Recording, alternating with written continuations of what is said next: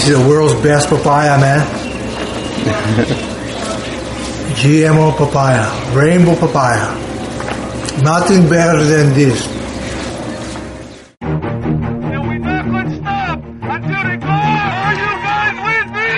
This is the biggest environmental issue of my generation and my kids' generations. How are we going to feed the world without destroying the planet we depend on?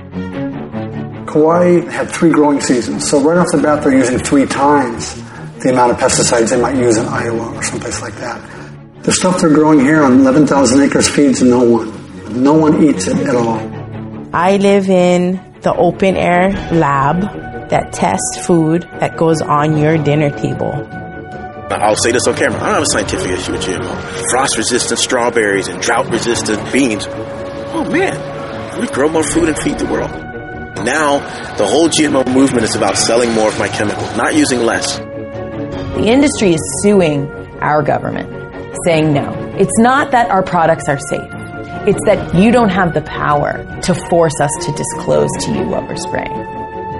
You want to believe that you're going to use these tools for good. I don't know, maybe I shouldn't be trusted with this to change the society or to change the world.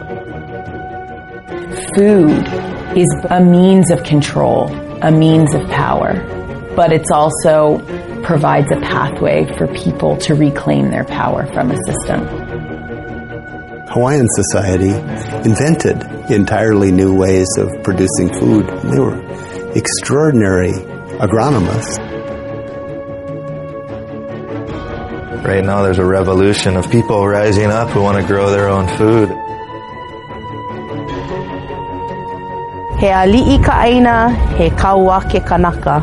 So if we take care of this land, what will it do for us? It'll take care of us. It'll take care of us. That's the trailer for the new film Island Earth. It's a documentary film by Cyrus Sutton. Cyrus Sutton is a former pro surfer whom you probably know. And Island Earth kind of marks his foray outside of surf filmmaking and into just filmmaking. It's a proper documentary film, not about surfing. It's actually about sustainable agriculture and the role of organics and small-scale farming in the global food supply, essentially, among other things. Cyrus and I get into what the film is about kind of in detail in this conversation. And also, I referred to him as a pro surfer. I mean, we also kind of analyze what that even means today. It's an evolving definition, you know, what a pro surfer is and what your sponsors expect from you as a pro surfer. And if even that's how Cyrus identifies. So interesting conversation, super interesting guy. I wanted to shine a light on this film, Island Earth, and the importance of it. And so I'm going to be hosting a screening of the film in Long Beach, California. If you're in Southern California, we'd love to have you attend. The screening is going to be held on May 15th at 7:30 p.m. at the United Artist Theater on Pacific Coast Highway in Long Beach. Tickets are $11. They're only available in advance, and actually they need to be purchased by May 7th. The organization that's organizing the ticket sales requires that they're all done in advance. So it will sell out, so don't delay. I held a screening about 2 years ago when this podcast was a lot smaller, and we sold that out as well. So 2 years later, much larger audience, this definitely will sell out. Make sure that you secure your tickets. You can do it on our website, surfsplendorpodcast.com. And if you're not in Southern California, Cyrus is hosting a lot of screenings worldwide, actually. So hopefully there is one in your neighborhood. You can find that on Island Earth's website, which we have a link to on surfsplendorpodcast.com. So just come to our website. We'll link over to everything, whether you want to buy a ticket and go to our screening or just check it out with Cyrus. At any rate, I really enjoyed this conversation with Cyrus. He's a super interesting, smart, articulate guy who's, I think, really just at the beginning of a very long career as a filmmaker. So I'm excited to get into I'm a big fan of film and surf film, documentary, Hollywood, feature films, all that. So I'm really excited to kind of get into this conversation with Cyrus.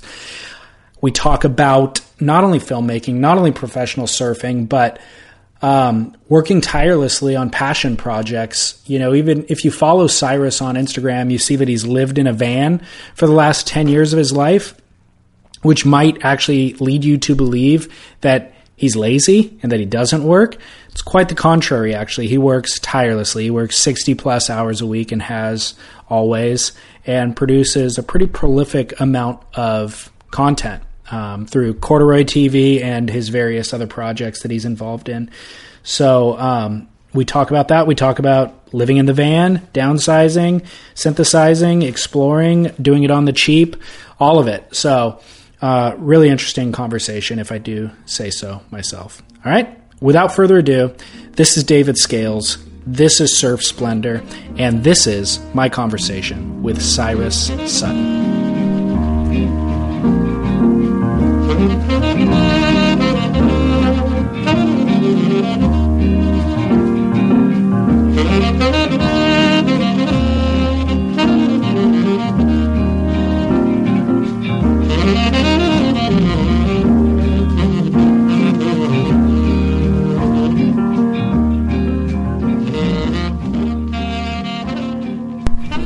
Yeah, Island Earth is a project that I started about 3 years ago, and it basically took me, you know, growing up I would go to Hawaii to surf, and mostly, and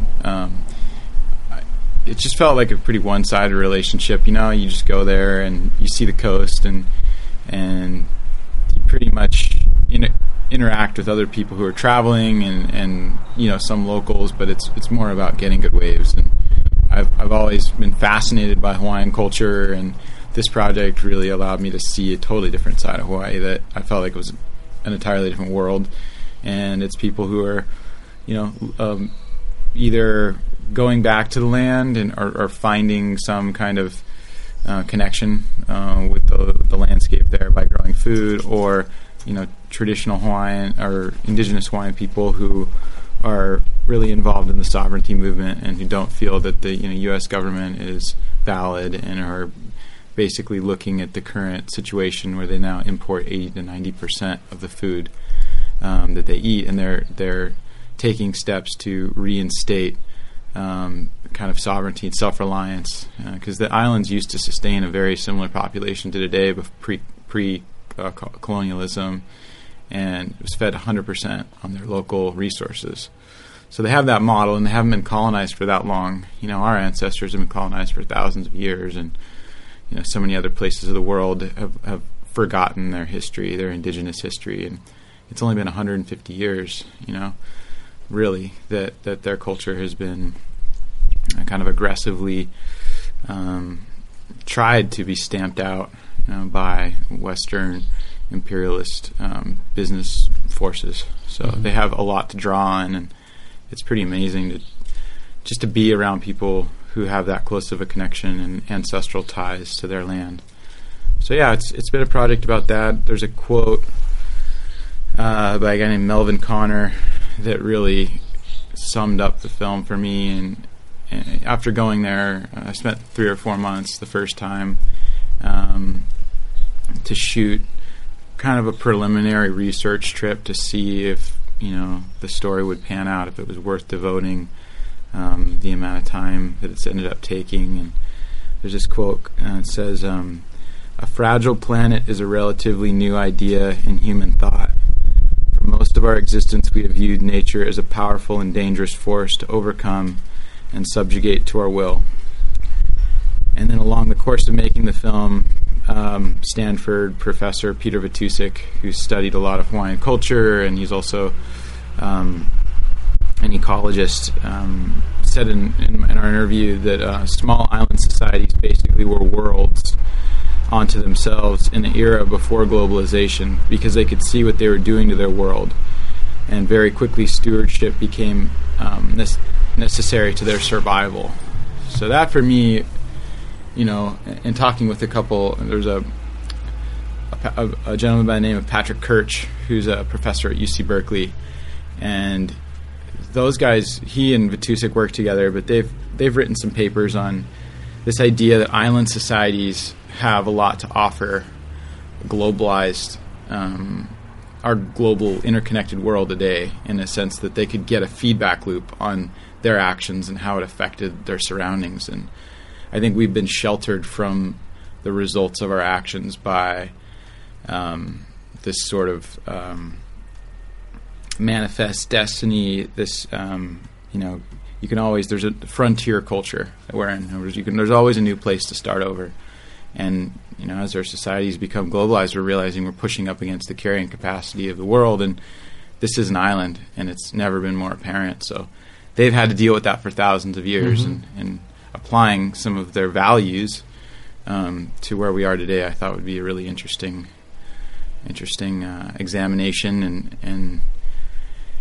And the pressing issue now is the fact that the majority of the GMO seeds in the United States are developed in Hawaii, because the chemical companies, it's basically 6 chemical companies, soon to be 4 because 2 of them are merging, own about 90% of the world's seeds. And they test their seeds.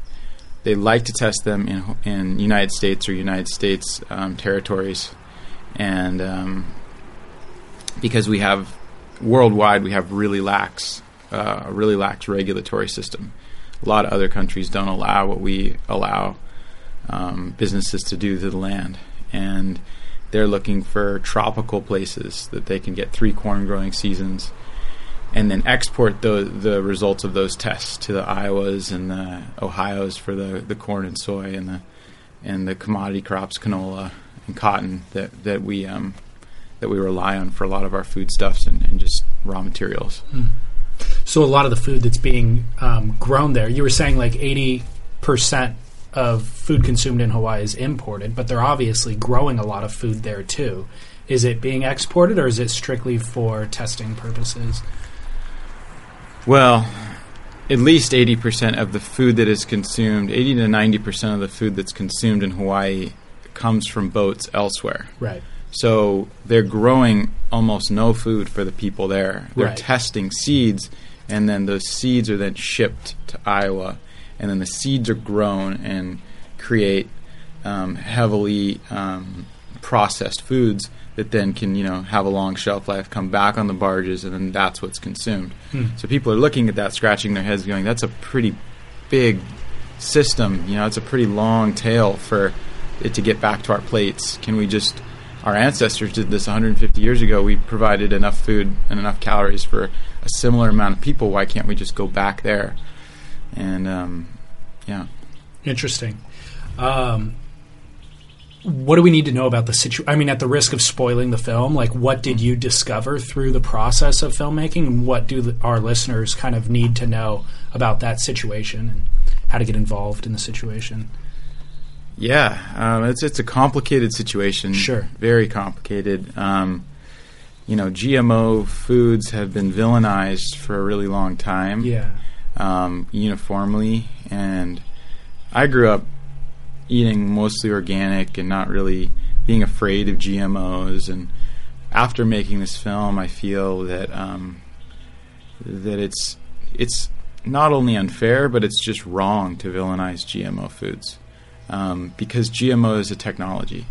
It's like saying nuclear power is inherently bad, or computers are evil. I mean, you can't say that just a technology is evil. You can question our efficacy and our use of that and our foresight. And I'm deeply concerned about how GMOs are being used today.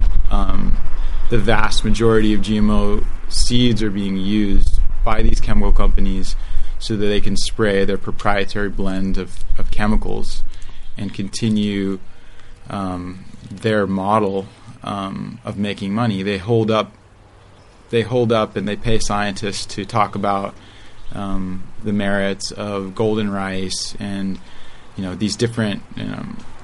They've gotten around the GMO papaya, which is covered in the film, which was a publicly funded study that a guy at the local university there developed in Cornell, but he's a local Hawaiian guy, came up with to fight a disease, which has nothing to do with spraying more pesticides. But the vast, vast majority of GMO seeds, and the reason they have a bad name, is because they're being used to alter seeds, alter plants so that they can be sprayed with more chemicals and survive, while the other plants and weeds and indigenous crop and right, they don't have that genetic modification, so they die off.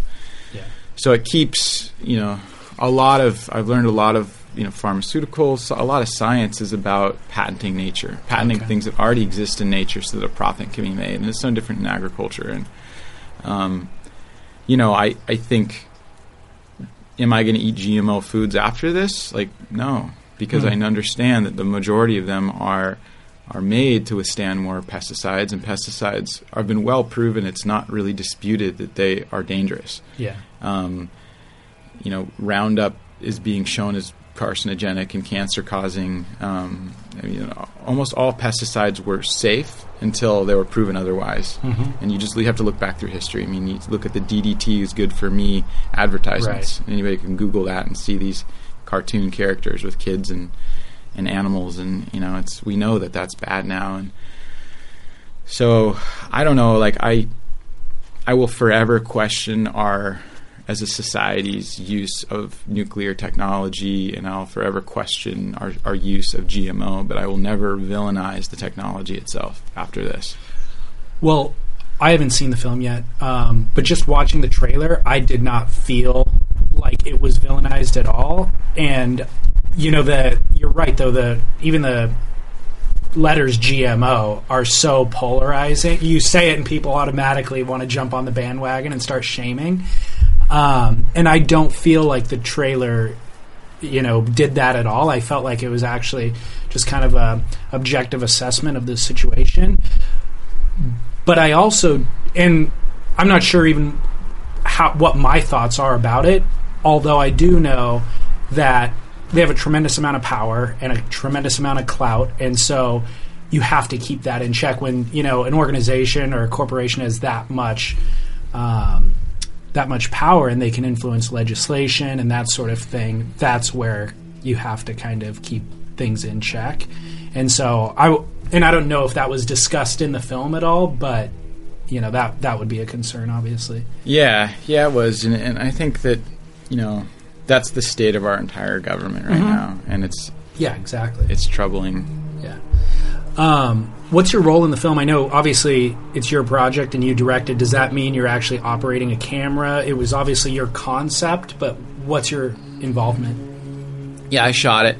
Oh, you did? I shot the whole thing. I mean, I licensed a couple clips that I couldn't get, and I had some friends contribute some footage. Okay. But yeah, the vast majority I shot, and then I edited a good portion of it. I hired an amazing editor named Asako Ushio. It's a Japanese woman, rock climber from Los Angeles. She's won a couple Emmys for her work in PBS. She's a really great storyteller. She helped me wrangle the really complex narrative that the film became. Yeah. And then I was able to kind of put the finishing touches on this last summer. And so, yeah, I've had a lot of help. It's not just me. What's it shot on? It's shot on a Red camera and Sony's. Okay. So, yeah. You're obviously in the midst of screening it now, and you've broken away kind of from the traditional surf film mold with this film. This isn't a surf film, it's a documentary, and it has application and interest, obviously, beyond our little surf sphere. Tell me about that transition and that experience. Yeah, I've always tried to tell stories, Yeah. In a lot of my films, and I've stuck with my niche of surfing for a long time, but it just felt right to, Hawaiian culture is arguably the culture that gave birth to our modern surf culture. They're the ones that our concepts of surfing come from Hawaii, of what we think surfing is, and they were able to surf and spend that much time and be creative in the waves and play because they had their basic systems of living so dialed. They had, you could say a lot about, you can romanticize ancient Hawaiian society. It wasn't all perfect. There was forced labor. Everybody worked the land. It was hard work, but they came up with incredible things like surfing, and that was because they could feed their population and have a season where a lot of the people could play, and you could enjoy the ocean. And if we're heading in a culture now that looks like that we're depleting our natural capital, and we're allowing corporations to deplete our natural capital to the point where, if we continue on this trend, I don't know. There wasn't a lot of cultures that had time, if you look historically, to just play. Right. A lot of people were really, involved in day-to-day survival. Totally. And so I wanted, I think surfing in general is like the cherry whipped cream on the top of an ice cream sundae of life. Mm-hmm. It's this like amazing luxury we have, and we have that luxury by oftentimes colonizing, displacing native people from their land, and extracting resources that have taken a long time to develop, and then for our planet to develop. And if we cycle through that and we burn through that, there's not going to be that. So I just felt like returning to the values that have created this thing that has given me so much, surfing. That's where it ties in for me. That's right. I just kind of, I guess that's a little abstract, but no, it seems like a logical transition. What's the experience been like during the screening process? Obviously, it's a different audience, I would assume, than surfers. Yeah, it has been. I mean, I'm not like a well-known documentary filmmaker, mainstream, so I've chosen, screening in Hawaii. You're going to get a lot of surfers. It's been a mix of surfers and farmers and mothers and local activists at the screenings, and I was nervous when I started it. I started in Hawaii and toured it across the islands, and then went to Australia, and I'm now on a 27-stop tour from San Diego to Canada on the West Coast. And screening it in Hawaii was nerve-wracking. I'm not Hawaiian, and I'm not a scientist, and I'm not a doctor, so I was concerned. I was concerned I was going to be able to answer the questions. Right. And I was concerned. I mean, this film isn't me. This is the product of people who are very well educated. As researchers, I was able to hire them through money we'd raised in Kickstarter, and great editors and a ton of advisors. So this is a product of a village, not just me. So I felt confident about the film, but it's been overwhelmingly positive. I mean, there's been no real negative response. People leave inspired and charged up, and the questions have been great. I've been surprised at my ability to answer them. So yeah, it's been good. Okay, good. I'm glad to hear that. What are you interested in film in general, just as a medium? Are you a big fan of film and documentary? And yeah. Who do you admire as a filmmaker? Or are there any like recent films or documentaries that you've been a big fan of? Yeah, documentaries. Let's see. Kid Stays in the Picture, the graphics that were in that. I've been loving. Who is it? Who is that about again? It was about the Hollywood dude. I can't think of his name. Yeah, it's a producer, right? Yeah. Robert something. Yeah. I'll put it in the notes at the end of the show. I remember seeing it. I just can't recall. Yeah. Yeah. Man on Wire was great. Totally. Did you see that? That was totally. That was amazing. I mean, I love documentary film. I like I like watching films, but I'm not like a film buff, you know? Like I'm more obsessed with storytelling. I like to read. I grew up going to creative writing camps and just came at it from more of like a writing perspective, and then I found photography in high school and saw that film was a great way to marry storytelling in a visual way, an engaging way, and I really love, like, I just took the Werner Herzog.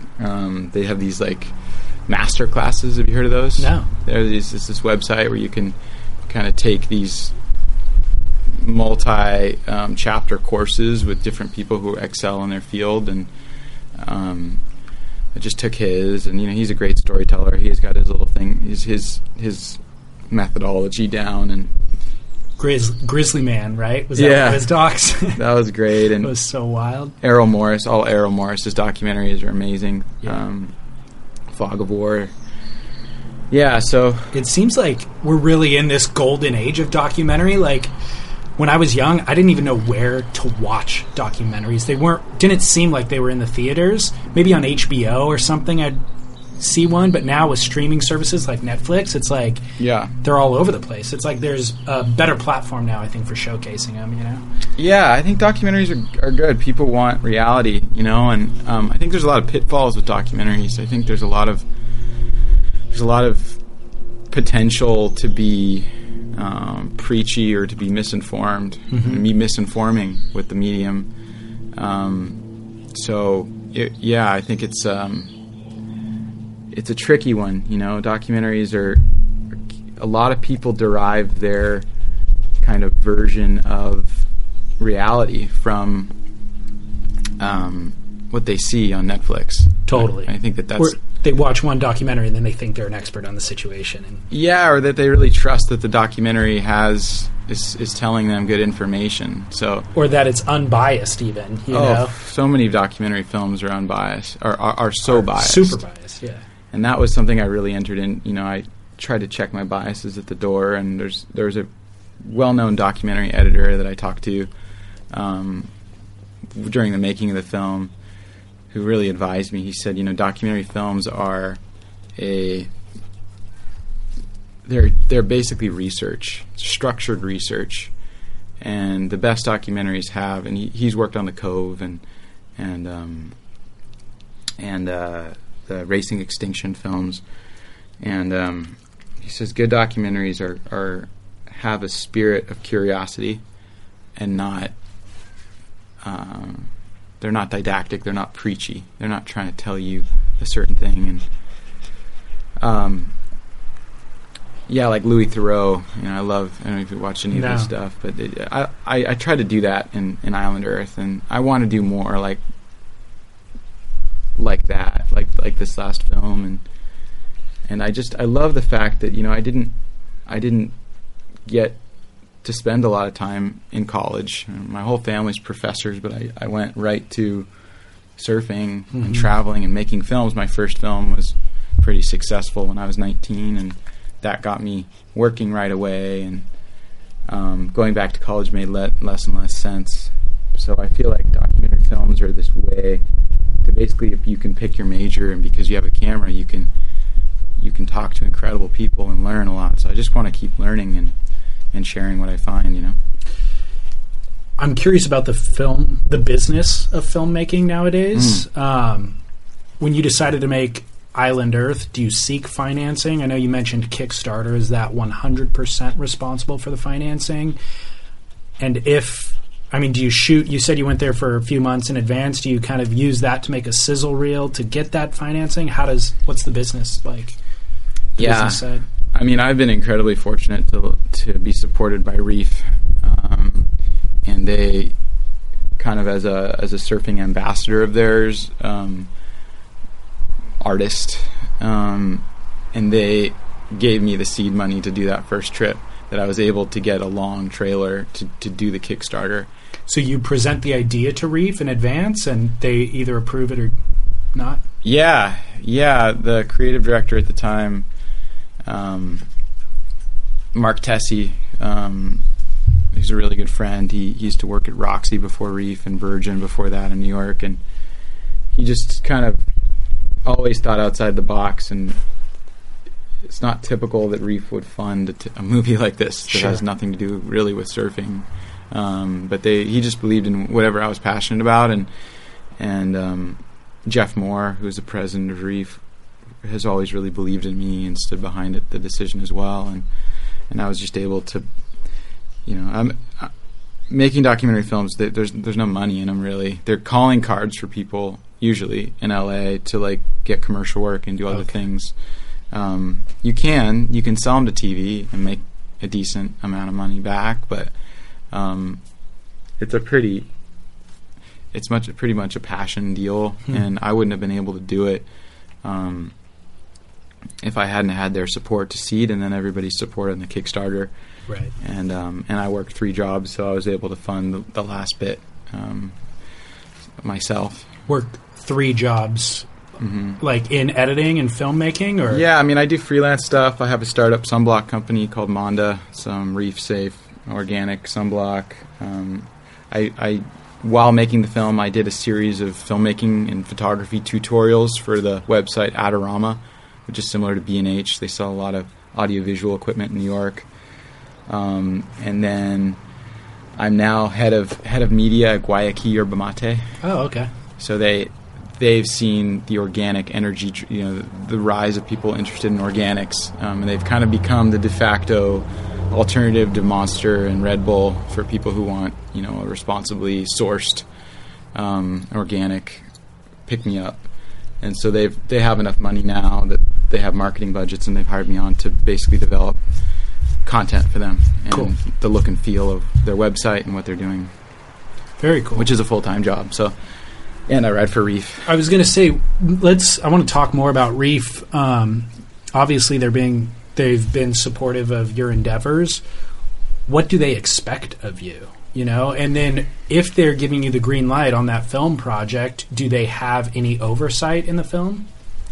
Well, that's what was so great about it, is they didn't, and they were just really, wanting to support me and wanting to support my vision, and, happy to, I think when the film turned and seemed like it could be controversial, they were concerned, in the middle of the production. I mean, I wasn't sure what direction it would take. I didn't have a script. Yeah. But they thought, if it got too controversial, maybe we wouldn't want our name on it. But at the end, they saw it, and they thought it was pretty balanced, and they were all really pleased with the production quality and the story. And so I have their logo on at the end. There isn't really, along with Adorama and Red Camera, who helped, I always see that people advertise the Red Camera at the end of the film. Is Red, loaning their camera out for the project? Like, why give them thanks at the end if... Yeah, that's basically what it is. Shea Perkins at Reef used to work at Oakley. Yeah. And Red is the brainchild of the founder of Oakley. Right. So that's how that came to be. Got it.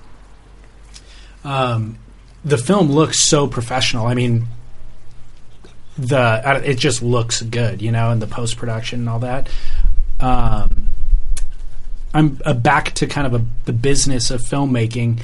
When you're working on something like this, is there a distribution plan in place prior to production, or is that something you figure out at the end of the process? Obviously, with this much investment, you would want to have something in place to hopefully see a return. Yeah. There's been various times in my life where I've just gone for it. Yeah. And I felt like everything that I've been able to do afterwards, kind of the business model of my life is like get really inspired about something and put it all on the line without any plan in place and knock myself out and ask my friends for help.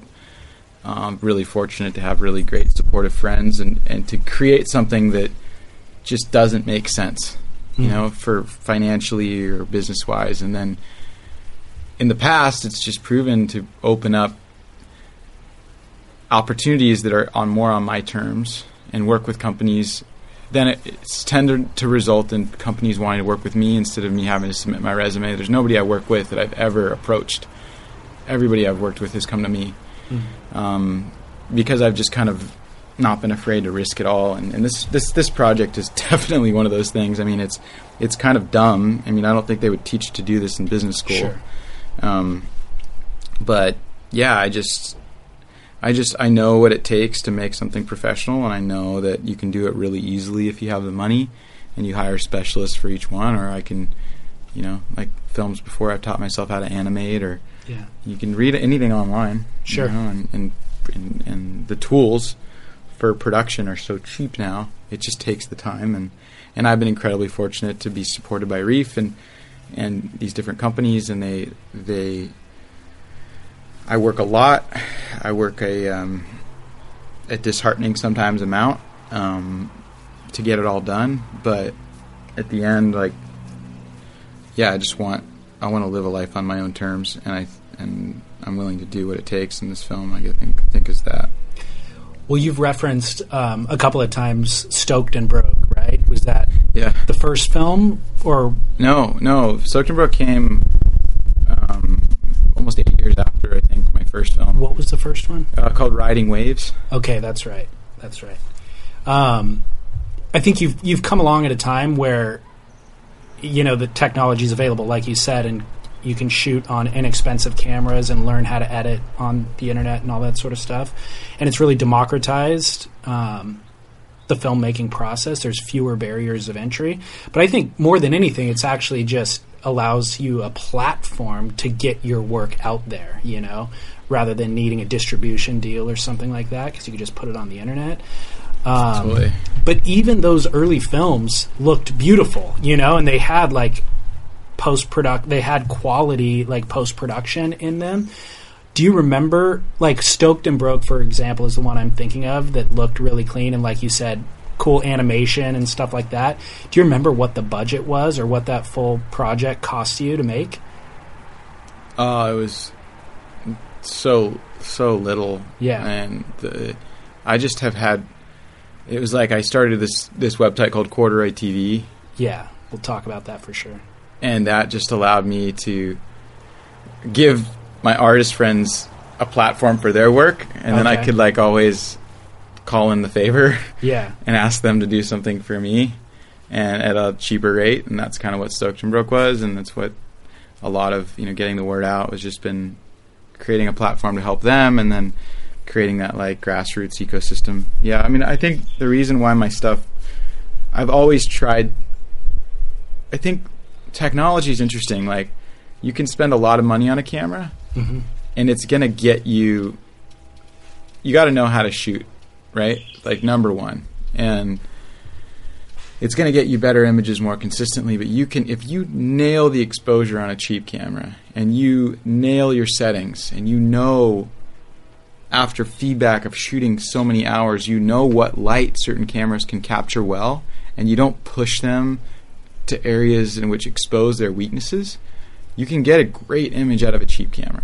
If you know how to edit to accentuate what that camera already has, and then you know how to combine a story with that to take your eye away from... I look at Stoked and Broke and I see a bunch of flaws, but maybe you were so wrapped up in the story, or so other people, I developed a story that you didn't take note of that. And I think there's so many ways to hide that it just takes... You know, I shot... I don't know how many tens of thousands of feet, 100,000 feet of 16 millimeter film. I had to learn, you know, without using a light meter, exactly what the exposure is at any time. I had to learn the basics of filmmaking that I think it just takes so long. That those things, I mean, I've been doing this since I was 19, pretty much full time. I'm 34 now, so I think I'm able to squeeze less, you know, out of or more out of less. I guess, I don't know. Yeah. Let's talk about Corduroy TV. You started Corduroy. What was your ambition with Corduroy? Corduroy was just a way to... I just didn't feel like there was a platform at the time for... There's all these people who are inspired by surfing and really artistic, and blogs were taking off, you know, like you could have a blog, and I just remembered like all these individual artists having their own blogs and going to their blogs and seeing, you know, what their interpretations of surfing was, or what they were writing, or it was like the beginning of this.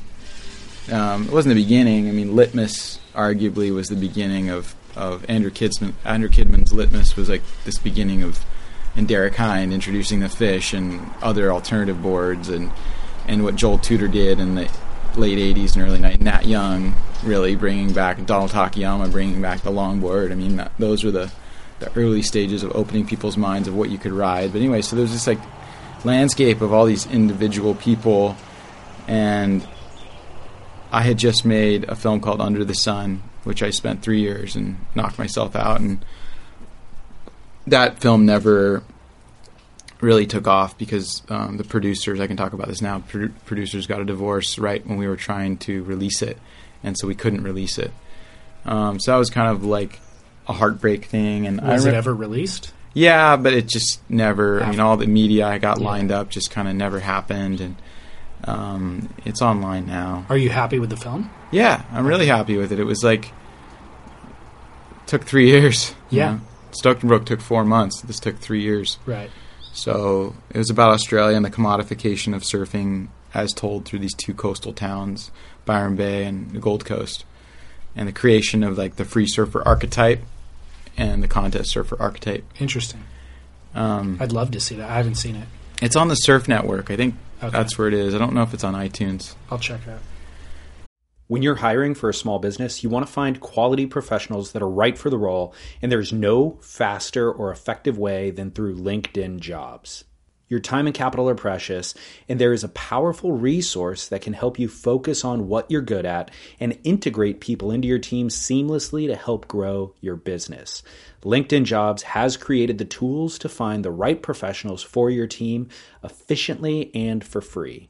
LinkedIn isn't just another job board. Everyone is already on LinkedIn with their resumes and references, and now LinkedIn has designed a hiring platform to connect you with candidates specifically qualified for the job that you post about. More than 1 billion professionals meticulously organized to connect people by skill set to help us all advance our position. 2.5 million businesses already use LinkedIn for hiring, and 86% of small businesses get a qualified candidate within 24 hours. It's that fast, easy to use, and effective. LinkedIn Jobs can help you write job descriptions, filter the right person to you, and give you the tools to help you interview them like a pro. LinkedInjobs.com/surf is where you go to post your job for free. Yes, totally free. That's LinkedInjobs.com/surf to post your job for free. Terms and conditions apply. But anyway, so I just came off that. That was kind of a buzzkill, and I was broke and able to live in San Diego at the oldest house in North County at the Derby House. And it was just really cool. It built in 1887, and I don't know anything about it. It's right across the street from what used to be Whole Foods and kind of the La Paloma. Okay. Right near the train tracks, and it was just this really creative place that the owners Garth Murphy and Uwe Anderson. Garth was kind of like an intelligent Forrest Gump of surfing. Like he started wax research with Rusty Miller and Tom Morey in the 60s and in Encinitas, and then they all.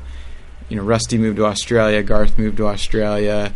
He then was basically a part of the shortboard revolution with Nat Young, and I mean, basically now, like there'll be Jack McCoy stays there, Dave Rostovich stays there, Pat Curran stays there from Idaho, and Jerry Lopez and Nat Young. I mean, all these people just come through the doors, and Derek Hind, and so it's just like amazing historical.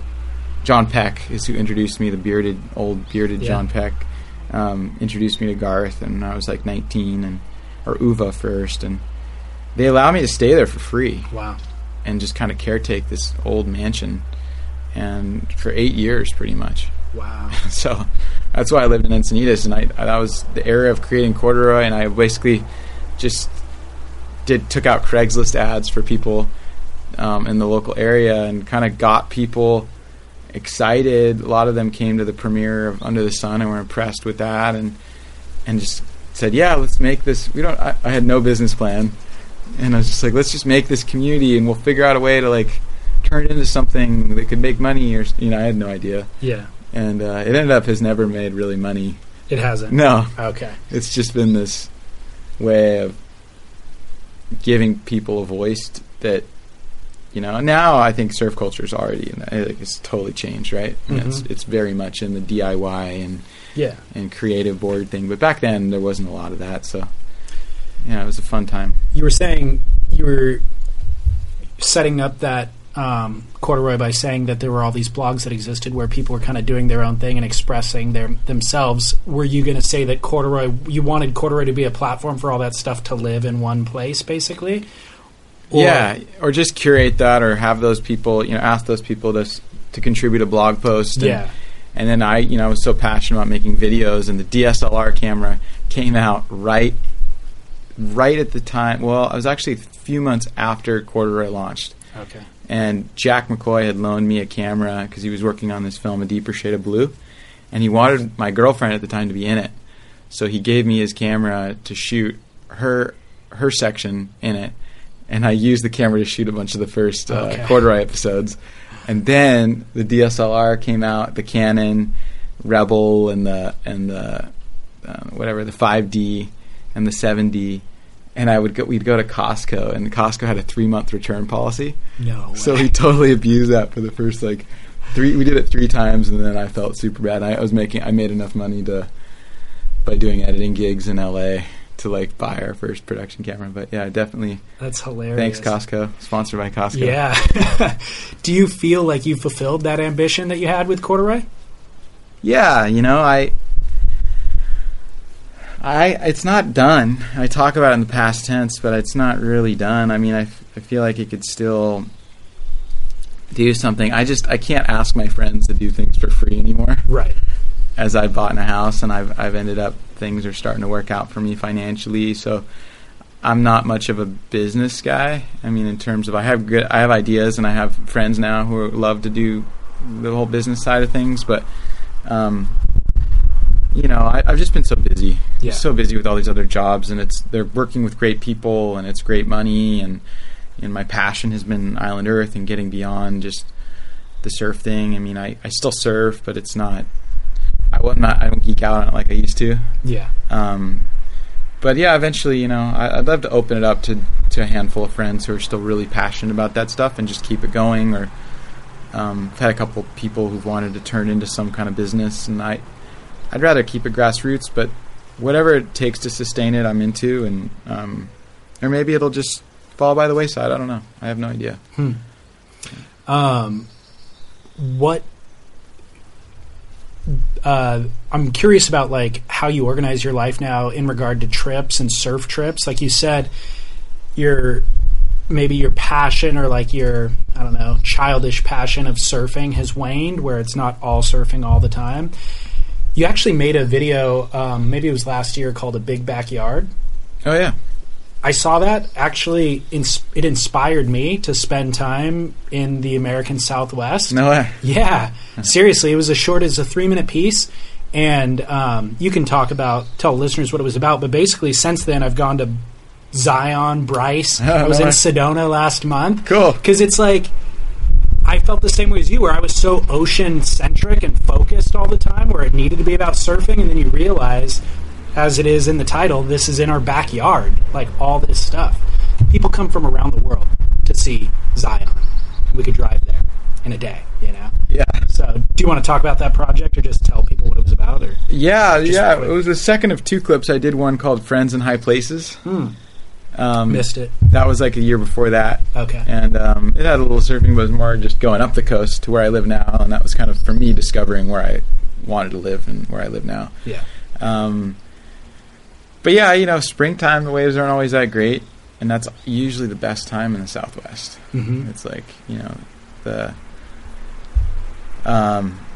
cottonwoods are blooming, and you got moderate temperatures, and everything's green, and I've just had a lot of fun getting out there. And I mean, we live in, the more I've traveled in the world, we live in such a beautiful country. Seriously. I mean, this is Australia's great, and Australia's beautiful. People are beautiful, beaches are beautiful, but the land doesn't hold. I'm probably going to make some enemies, and my personal opinion is America is incredible, and Mm-hmm. and so diverse too. Yeah, and there's so many interesting bioregions, and like you said, diverse, and so I don't know.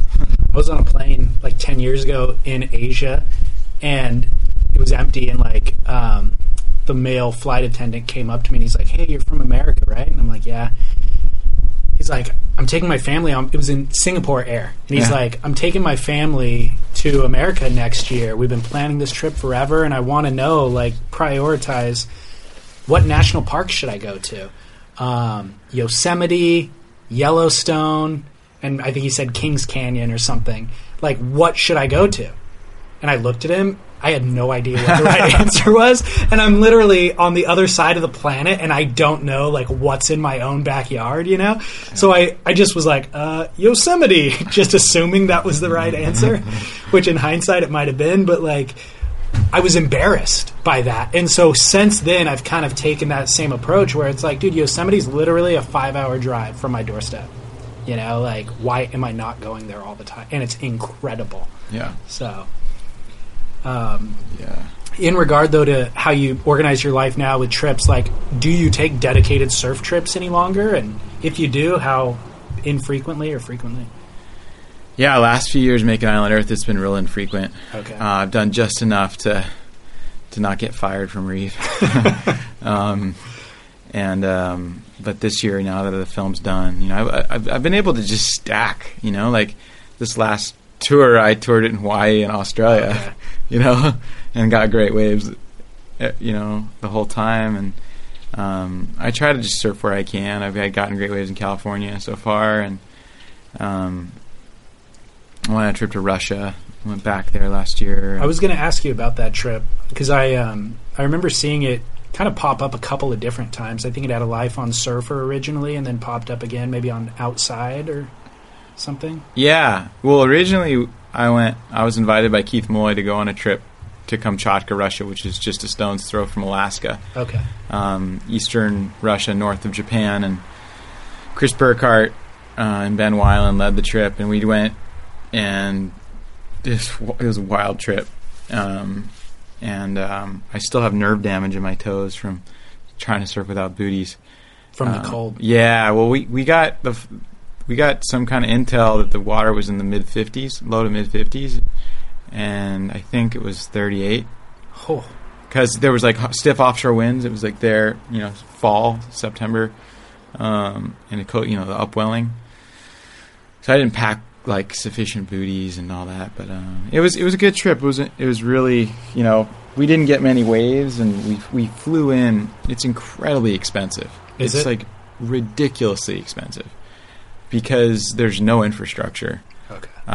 This place Kamchatka is like, it's on the game of Risk. You ever played the board game Risk? Yeah. It's like a military. It's where the Russians housed their nuclear sub program. Okay. In the Cold War, and I think the Hunt for the Red October, Sean Connery's from Kamchatka or something. Got it. But it was totally this just military base that just got opened up to the public like 15 or 20 years ago, and so there's like life scale tank statues, like mounted tanks in the town squares, and huge statues of revolutionaries and Lenin and stuff like that. It's a trippy place, and so you can't really go anywhere other than the town. And they have these like ex-Soviet helicopters that you can charter, but they go down all the time because they're so they're just decrepit, you know. And whoa. And so the pilots will make a ton of money and just knock on wood every time they touch the ground. I mean, we actually watched our guide at that trip like kiss the ground when we got down. Oh my god! And they'll fly you just along this like pristine coastline, which is really attracts like trophy hunters and fly fishermen who want these crazy, you know, they have rainbow trout and brown trout, like all kinds of trout. These crazy fly fishing experiences, and then. With Chris Burkhardt, he's such an adventurer. We tried to find these new waves, and we flew into this bay that was like turquoise-colored river teeming with silver salmon, flowing out to this perfect left sandbar, and you could just see like 6-inch waves. It looked like macaronis or something in the Mentwise, just bending around this like little sandbar, and there was a guy there with a wolf dog, and he was really friendly, and you could tell it was kind of lonely, and I guess he could get in and out on a snowcat in the winter because the snow would blanket the taiga kind of forest area. I don't know if that's the taiga, but it's the primeval forest. He could get out and get back to town, but in the summers he was there, and his function was to protect the river mouth from poachers, because it's really hard to make a living in Russia, and you get a lot of guys served in the military, and then there's it's pretty destitute, it's pretty grim in the cities. And so poaching, you can go to one of these many river mouths in the middle of nowhere, and they organize boats, and you can do caviar and just get a good amount of money and stock it up for your family, and buy nice things and buy good food. And so he was there to protect, and there was no poachers there. And so I wanted to schedule, I've always dreamed about going back and just doing a trip on this old man and his dog, and fish for our food, and just surf these perfect waves, and it was kind of like my Hail Mary, Don Quixote quest for perfect waves and discovering, surfing a wave for the first time. And it was very romantic. And Reef, I didn't do anything that year because I had a travel budget with Reef. They set aside a certain amount of money for me to travel, and so I pitched it to them, and Scott over at the Journal, Surfer's Journal, is always just said, hey, pitch me an article and let's do something. And so I was like, okay, this is going to be awesome. And I pitched them, I pitched Reef, and I brought my girlfriend along at the time, and Dylan Gordon, and we flew in. And Rush at Kamchatka's first surfer, who we met on the first trip, was this really stoked young guy who learned to surf by watching In God's Hands. Oh my with Shane Dorian. Yeah, and then found it it was introduced to the whole idea, and then YouTubed a bunch of Taylor Steele videos. Okay.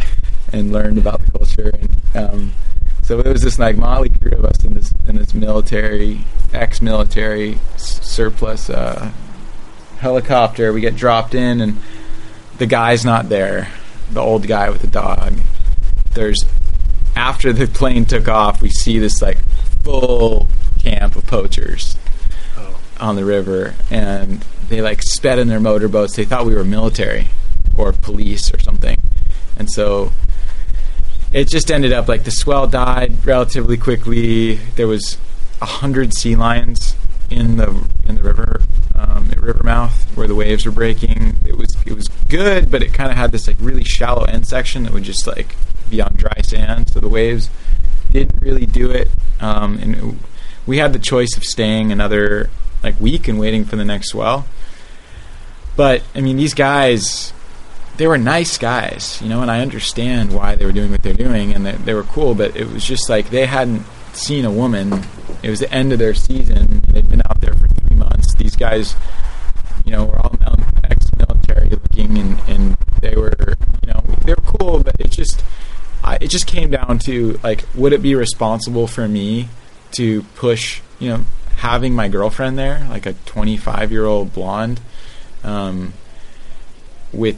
we have no guns, or we don't have anything. We're just goofy surfers, and they kind of looked at us these guys are just these rich trust fund weirdo surfer guys. For sure. You have no clue what you're doing, and it was infested with bears, where we were, and mosquitoes, and it got to the point where it would have been, I felt, really selfish, and just really selfish and reckless to push our envelope and push their goodwill. Mm-hmm. Because who knows, somebody gets super drunk on vodka one night and comes over and starts something, or anything can happen out there. It's the Wild West. Totally. So that ended up being a bit of that was probably the most intense trip I've ever taken. Interesting. We ended up getting great waves. Went back to the beach break that we surfed right outside of the main city that we'd surfed in the first film with Chris and Keith for the Surfer Magazine trip, and went and explored volcanoes and hiked around and met really great people and went to hot springs, and it ended up being awesome. But how long was your total stay there? It was 2 weeks. Okay. Yeah.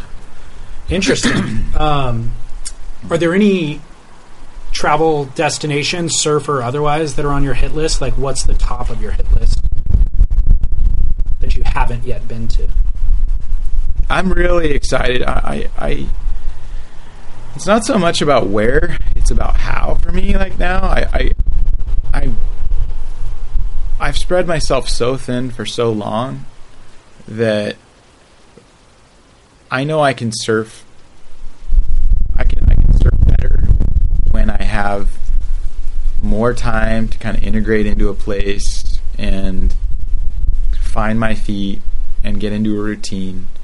And I can just enjoy it. I mean, I've gone on a lot of surf trips and a lot of trips in general where I'm packing so much in that I have a hard time enjoying it just because I'm so busy. And it's not for no other reason than I'm just burnt. Mm-hmm. And I really would love to do trips where it's at least a month or two. Okay. And maybe buying a van and, just taking time and meeting people, meeting locals, and being there for the swells, but not trying to. I also have an issue with where I live. I live in the Northwest. There's no pro surfers up there. And where do you live? I live in Washington State, east of Portland, on the border between Washington and Oregon. Okay, I didn't know that. Yeah. And for how long? I bought my house a year and a half ago. I've been there for a little over a year. Okay. But the more I mature, the older I get, I realize that surf culture, it's a lot about marketing virgin places, and while there's not a lot of people that may surf there, it's like a welcome thing. Like, oh, bring tourism, there's new people to surf with. But so much of the world surfs now that you're not really looked at as somebody who's bringing something. You're more looked at as somebody who's exploiting a place. Mm-hmm. And I don't want to do that. Like I have enough other things going on that I don't need to be that guy for people. Like I like to surf, but I don't need the glory, and I don't want the fallout. I don't want surfers being bummed at me. I'd rather just not do it. Mm-hmm. So if I'm going to do something, I want it to be slower. I want it to be in a place where people generally don't mind. There's a population so little that they don't mind, and I want to show them. If I'm going to be making a video, I want it to be about them.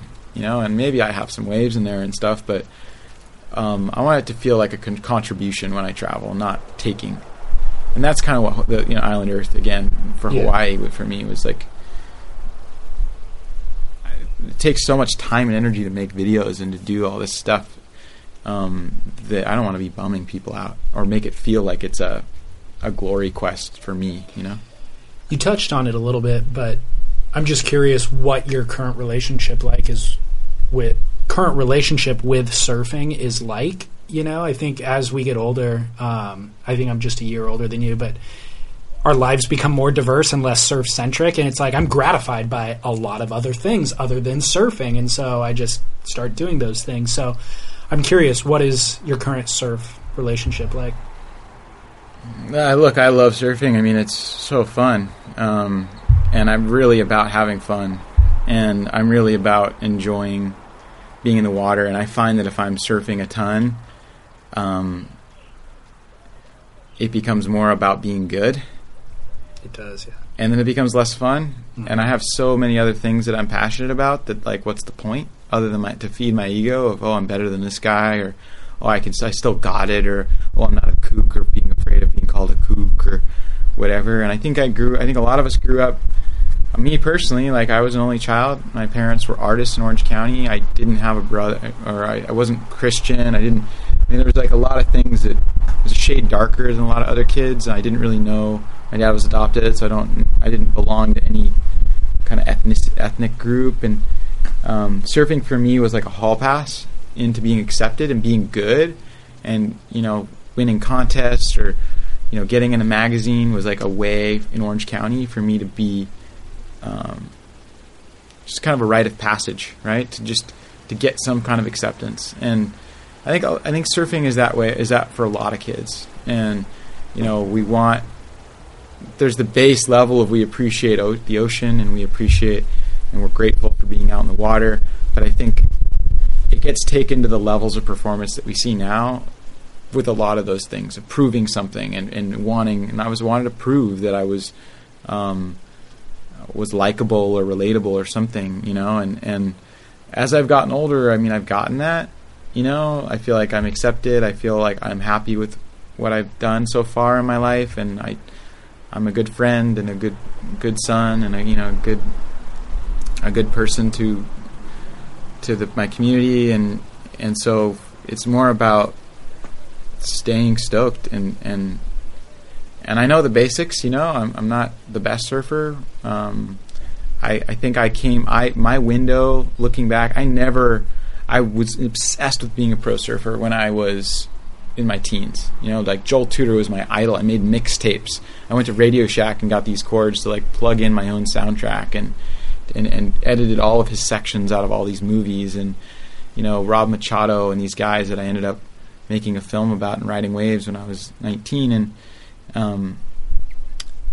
then I went into film. Like at 19 I was sponsored. I had my trips paid for anywhere in the world, and I got a staph infection and I couldn't surf for like almost a year. It was really bad. A piece of coral embedded itself in my foot and kept infecting me, and the doctors didn't know why. And where'd that happen? Samoa. Okay. I hit the reef there, and but yeah, I was doing well in contests, and then I just found filmmaking was just I thought I was okay at surfing, but it was like a calculated thing. Like I wanted to be good, and filmmaking I just found that like, and storytelling, like I felt like it just came easier, and so I went into that world, and then I did corduroy, and I put myself in Stoked and Broke because I learned that when you put yourself in a film, it's so much easier to make a film. It's like literally 10th the amount of time, because you can create a narrative, and you can, the whole way along, as opposed to a documentary, you can't put words in people's mouths. So after that, Reef called me, and I thought it was a joke. I mean, because they were working with Paul Fisher, and it was Reef Butts, and I mean, I was the opposite of that, and that they kept calling me, and so I never thought I would be talking to you and be sponsored to surf. Like, I was never the goal. It was to be a filmmaker and a storyteller. And it actually kind of tripped me out in the beginning, because I was surfing in San Diego, and I was kind of like the local guy that surfed better than your average guy, and surfed blacks and got some good waves down there, and was just surfed longboarded Cardiff, and to like and it was artistic and had corduroy, and then all of a sudden I was sponsored, and then every kid who like didn't win NSSA nationals or didn't get sponsored, all of a sudden I was that guy. And why was I that guy? And what did I do to be that guy? And did I deserve to be that guy? And the energy just shifted from being this like feeling like I'd go out in the water and it was kind of like this fun celebration of, oh yeah, like a community, to there was judgment there of like, why am I taking up space in this surf complex? So that's probably what made me shift and go more inland and do other things. Is I didn't care about being that guy. I was grateful for the money and not having to work as much. But anyway, I think I've gotten on this tangent because I think I've had a successful. I mean, I've been sponsored by Reef for 5 years, and I just signed with 2 more. Right, 7 years being a paid surfer. Yeah, that's only come because of social media and surfers now being storytellers by default, and that's been my niche. I'm not the best surfer at all, and I get it. I go out there and I surf and I have fun, and I like to tell stories, and that's been my trajectory. It's been trippy, but I've been really grateful that it's allowed me, the culmination of which has been Island Earth, and allowing me to have a job at Guayaquil and look at more environmental films and explore concepts and different things about our culture that I'm really excited about. And I think as a surfer, surfers are outsiders in a lot of ways. We've always been. We're more embraced by popular culture, but I view myself as a chronic outsider from being in Orange County to what I explained to all the way to today. And I love looking at the world from that kind of perspective, and I want to do more films, that kind of have an outsider curiosity, which is why I did Island Earth. Are there any specific subject matters currently that you're looking at for a future film? Yeah, I've been obsessed with this, our notions of wilderness and what that means, and the conservationist movement that kind of informs wilderness is strictly defined by land devoid of man, and having these pristine areas. There was an article that came out called "The Miseducation of John Muir," and it looked at John Muir as being in his time. There's he and Thoreau and a number of other people back then really popularized this idea that nature is God and nature can be salvation. That was never looked at that way. Prior to that, nature was this bramble of danger that needed to be civilized, or needed to be worked by the hand of man to be habitable, and that they came to that from as children of the Industrial Revolution. Muir used to run a factory, and he had his eye poked out and lost sight, and which eventually returned. The ocular fluid spilled out, but he somehow got his vision back, and that spurred him to walk across the U.S. And his accounts of Native people along the way, and blacks, who had just been displaced and marginalized, and totally disconnected from their native traditions. He wrote very harshly of them, and wrote, that they were dirty and that they were backwards and primitive, and the landscapes that Muir fell in love with were the gardens of the Miwok. But he thought that it was, in Ansel Adams, there's accounts of him using military to clear native settlements out so he could take a picture of a pristine landscape. Wow. And he's got a gallery, and there was a petting zoo for Native Americans in Yosemite National Park. Wow. Native Americans, there was a bounty to kill Native Americans in California the year Yosemite was founded. 1890 or something? Yeah, 1891. I'm not exactly sure, but I know that there was a bounty. Maybe it was a decade earlier than that. That maybe it had stopped by then, but it was definitely late to mid 1800s that there was, the government would pay for scalps, or the state would pay for. And so, I just, not knowing my heritage and my dad being born in North Dakota and adopted, and all these things, and there's a personal thing there, but there's also just this idea of, so we look at now, and the conservationist movement today assumes that man is bad for the land. You got to conserve and protect us, or the land from us. Yet, just before the Industrial Revolution, there were all kinds of people who were making the land arguably better. If you ask Muir, better, because he haphazardly, thought that was this amazingly beautiful place. So an animal doesn't make its landscape worse. Right. And you can argue that in our most basic are animals, and we interact with our environment, and we're incredibly intelligent. So why can't we be at harmony? Or what areas maybe is lost in the conversation? There's a lot. There's a lot to That's a good question. There's a lot to be said that we are impactful, and there's no good way in the populations today and all that, and we need to protect it. But what are the areas of the conversation that are being left on the table by not rectifying that incongruency that he had in associating Native peoples and what man could be with the land? Yeah. And so I'm fascinated by that. I've been talking with a well-known surfer, about a wilderness project in another part of the world, and I'm doing activist films for Guayaquil.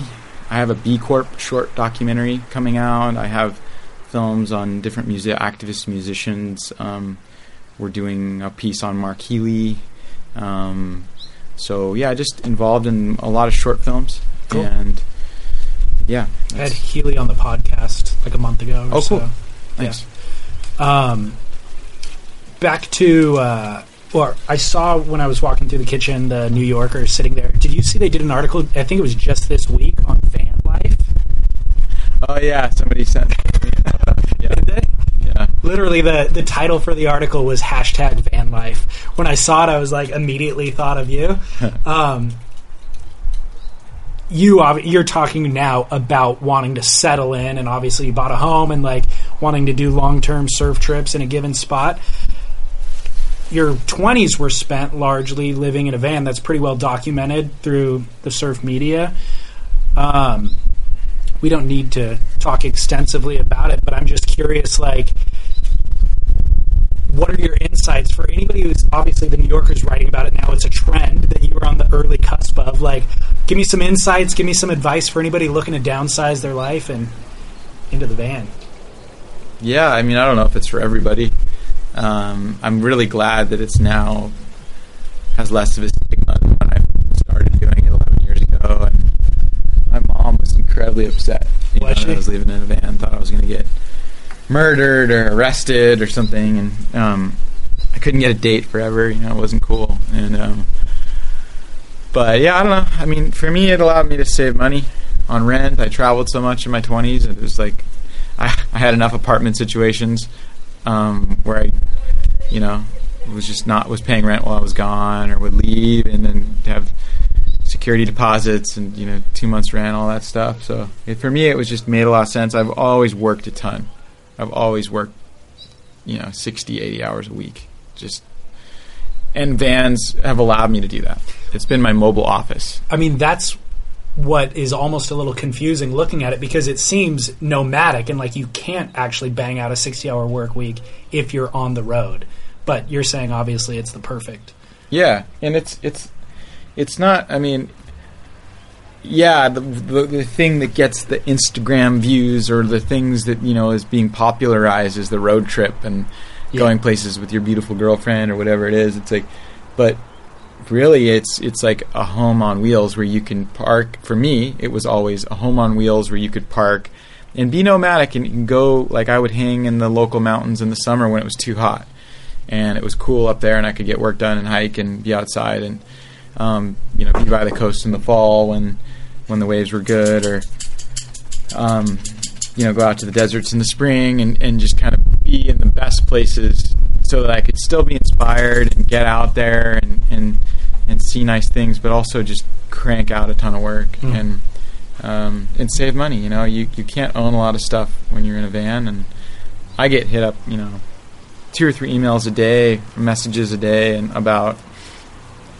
van advice or how to build out your van and stuff. And I guess it's for me, it's like you go slow, like really live in like a bare bones van for a while. Like with bed, obviously you put a bed and some basic storage that where things don't like slide around when you hit the brakes, and secure your stuff, big Tupperware boxes or Rubbermaid boxes. But it's really like observe your patterns and then build from there. Like my designs in my vans are a result of just knowing what I do and prioritizing space for those, and there's no one floor plan or no one way to do it. Yeah. How has the transition been settling in Washington? Are you happy with that, with the move that you made? I love it. You do. I'm a mile away from the best hiking trail I've ever done. I mean, it's got waterfalls and vistas, and it's 8 miles. It's a loop. I do that like 3 or 4 times a week with my dog, and I live right on the river. I can walk with I just keep my sup under a camo tarp by the river edge and walk down with my paddle and can sup. The river it's the Columbia. It's a mile wide. I think it's a mile and a half wide where I live, and it goes like 2 or 3 miles an hour, just slowly. So it's like a big lake, and there's islands and sand beaches and private coves, and it's just amazing. I can get work done. Surfing is so time consuming, like trying to find ways. If you don't live in like a hub, and those hubs in America have become so popular, there's so many people surfing, that I get so much more creative energy by like, if I'm down at my mom's where we are here in Ojai, like hiking out in the trails in the backyard, or like just by being silent. For surfing, for me, it ended up being, if I was around the places you could like surf every day, I know a lot of people, or people know about what I'm up to, so it becomes kind of a party. Totally. And a conversation. It's a social thing. And you got to be on. Yeah. And I got to be on in front of the computer with emails and editing and all these different things. So for me, just this like rhythmatic breathing, moving through nature, not talking, being in like oxygenating my brain cells, that makes me creative. That gives me a lot, and I live in a paradise for that. And I'm just shy of 30 minutes from the Portland airport, so I can be anywhere in the world. And I'm 2 hours from the coast, and a variety of coast places that, 4 hours away are different zones and different swells and winds and seasons. I can get waves and jump in my van and my escape pod and time it with the swell and get my fix and come back, and it's amazing. Not to spill any secrets or anything, but how are the waves up there? Do you get good waves? You can get good waves. It's not anything to write home about. It can get anywhere. Can get good. Any beach break with the combo swell and offshore winds can be amazing. There's sharks. Is a very real thing. I'm scared to death of sharks. My babysitters when I was 2 watched Jaws like multiple times. So I've I don't know, there's like some subliminal programming that I feel like I'm going to get eaten one day or bitten one day or something. I think most humans have that programming. Yeah. Some people are able to just compartmentalize it. Speaking of Healy. Yeah, I don't know. I'm deathly afraid. So, there's waves. It's not amazing. It's hard work. It's fickle. Yeah. There's not I didn't move up there for some holy grail. Sure. But I can hop in a plane. I'm lucky at this point in my life. I'm if I put together a trip and I have an idea for a video, I can go anywhere in the world and document it. And so I've got my fill of good waves, and I've gotten my share of good waves in my life. So the final question I always have for everybody interviewed on the podcast is just, what was the last surfboard that you rode? Yeah, yesterday at the Cove and C Street where you surf today. Yeah, what'd you ride? I surfed an Allman surfboards model that I rode when I took a road trip down to mainland Mexico in my van. It's dark green, really thick. It's basically just like a blank that was skinned. And I rode at Malibu the day before. And what size? What? Yeah, design? 9.6 or 9.8. Really wide, really beefy, big single fin, rocker throughout, thick nose kind of, and just kind of a bruiser, and it's all dinged up, but seeing it stays. It has all these mounts for these carbon fiber, different camera mounts that capture different angles and stuff, so it kind of water squirts up through the holes when you're on the board, and it's fun. They make beautiful boards. I've never ridden anything from them, but I've seen a lot. They look great. Yeah, those guys are great guys. They're just really good artists, and it's just their color palette and the boards that they make, and they're just such humble, good people. I've always loved working with them. Cool. Is that who you get most of your boards from now, or? No. I mean, I still get... It's been a while since I've gotten a board from them. I used to have a model with them. They wanted to make a model, and but I started getting longboards from Ryan Birch, and then I got a Takayama, and then I just get shortboards and fishes from all different friends, and yeah, I don't know,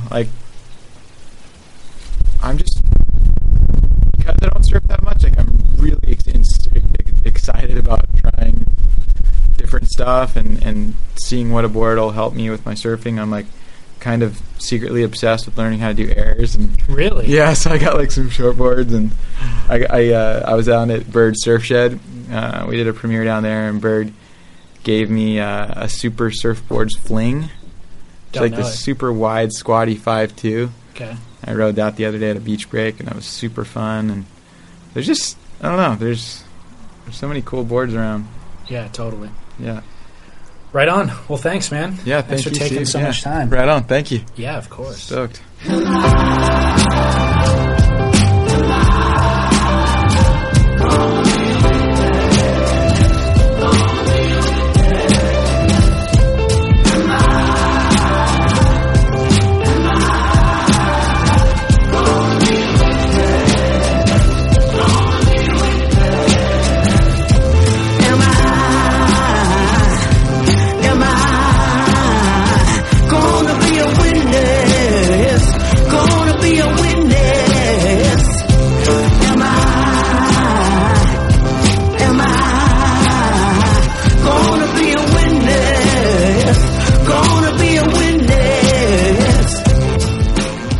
Cyrus Sutton, ladies and gentlemen. IslandEarthFilm.com is the website for the film. And then, of course, SurfSplendorPodcast.com is my website, this podcast's website, where you can find everything that Cyrus and I discussed, his short films, his long films, and most importantly is the link to purchase tickets for the screening that I am hosting for Island Earth. Come check it out. It'll be really cool.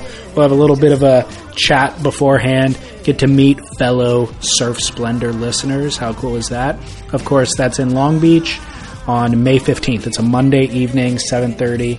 Be there or be square. And then if you can't be there and you live outside of Southern California, check out all of the screenings for the film on IslandEarthFilm.com. Make sure to share this show with friends. That is the way to help this show grow. And the larger the influence is of this show, the more really cool guests that we can attract, like Cyrus Sutton. So keep sharing the show. Follow us on Instagram. Tag friends on there. That's a great way to help people find the show. All right, without further ado, I'm going to let Benjamin Booker sing us out. And until next week, this is David Scales reminding you to get back in the ocean, get a couple of waves, and shred on. You get in the ocean too, Cyrus.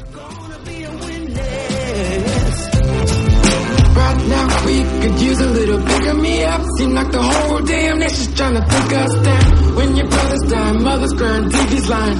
All the reasons in the world tell me shit to me now. See, we thought that we saw that he had a gun. Thought that it looked like he started to run. Thought that we saw that he had a gun. Thought that it looked like he started to run. Am I gonna be a witness? Just gonna be a witness. Am I gonna be a witness? Gonna be a witness.